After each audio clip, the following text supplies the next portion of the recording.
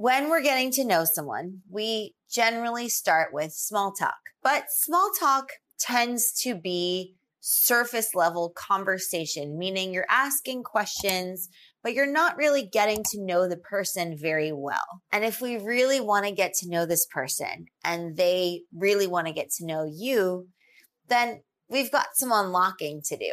For a lot of people, small talk is not something that they really like to make, even though it can be an important first step when trying to build rapport with the person.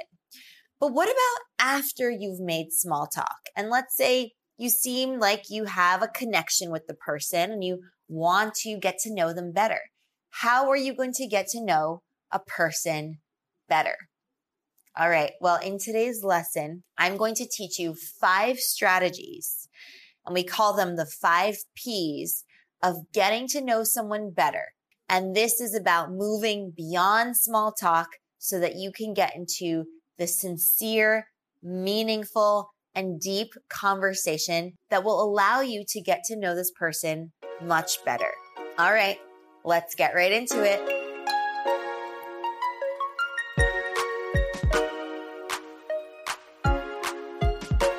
All right, so keep in mind that the 5 Ps are for you to really get to know someone and for them to really get to know you, meaning you're learning the 5 Ps about that person, and you're also sharing the 5 Ps about you. All right, with that, let's go over the first strategy. The first P is purpose. All right, so purpose is a really big one, and it reveals a lot about someone's identity and how they view themselves. So you could ask somebody what they felt like they were meant to do in life, what they felt their vocation or their calling was.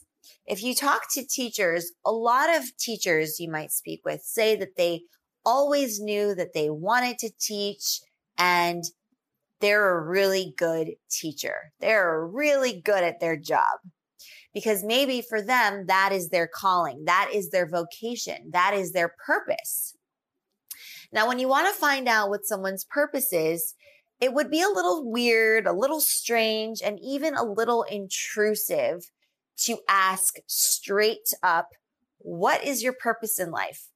What were you meant to do on this earth? Right? You probably would not want to ask it in that way because, again, it comes off as a little strange. So instead, you want to pay attention to how they talk about work, how they spend most of their time. What do they do on weekends? What makes them forget to eat? What do they get really excited about working on? What did they love to do as a young kid or as a teenager? How do they want people to remember them? What kind of contribution do they hope that they can make to society and to the world? So these are a few ways that you can really get at what this person's purpose is without asking point blank, what is your purpose? Because think of it. If somebody asked you, what is your purpose? How do you think that would make you feel? It might make you feel a little bit put on the spot. Like if you don't know what your purpose is or you don't know how to answer that, are they going to think of you any less? Are they going to think that you're maybe lazy or lost in terms of direction or focus? No, of course not. But that's why we don't really want to put someone on the spot and ask them what their purpose is. Because to be honest, a lot of people might not really know what that is. They might have to do a little bit of introspecting and a little bit of that internal dialogue with themselves to be able to know what their purpose is in their life.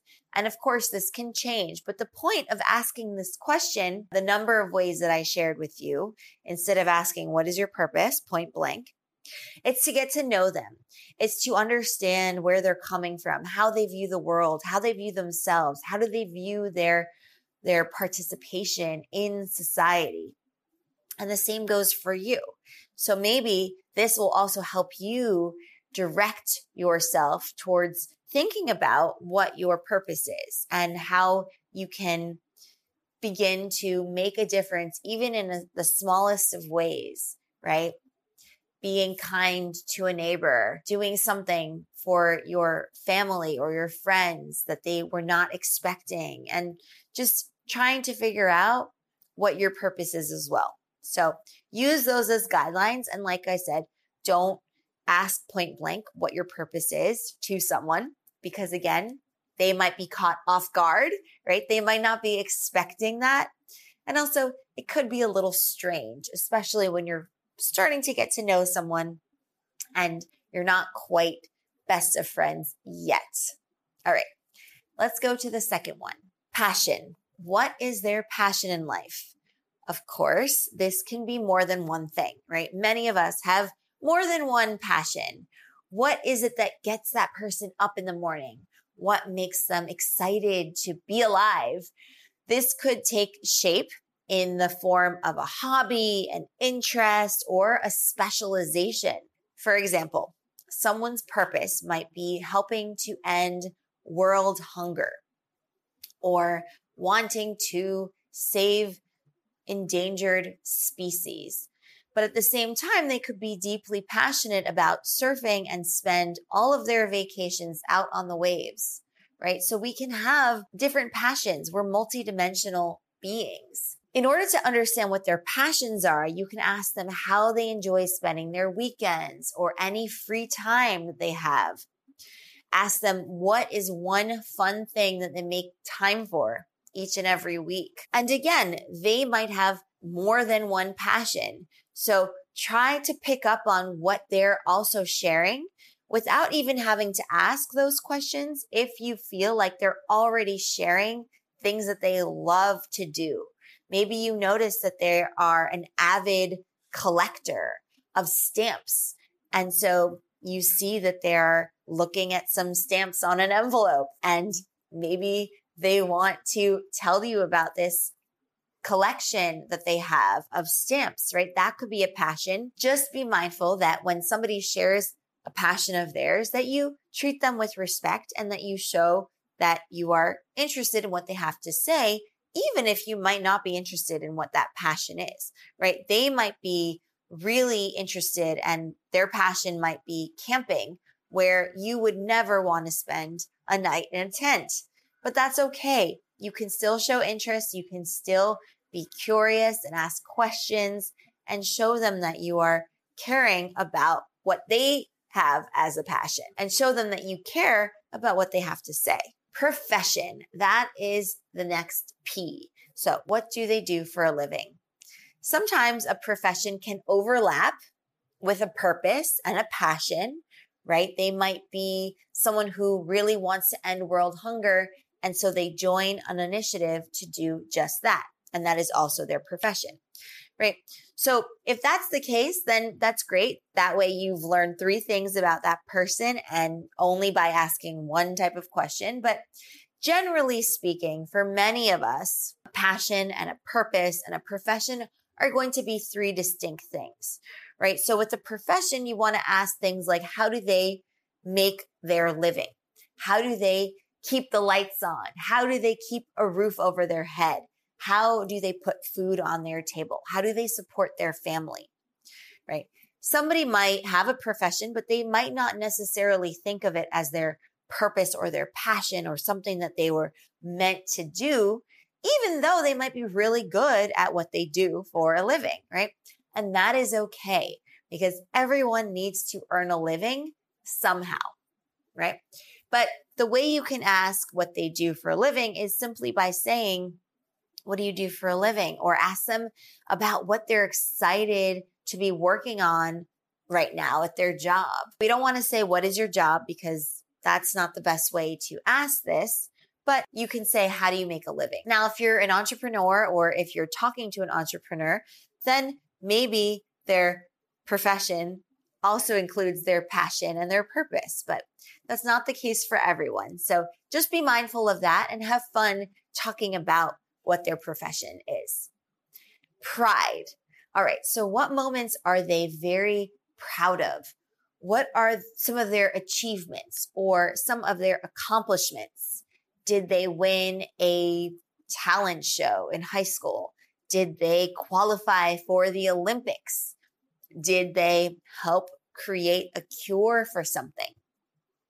What are this person's list of achievements? And the same goes with you, right? You have a lot of things that you can be proud of. So how do you share that with someone? So this is an interesting one because a lot of people don't want to brag.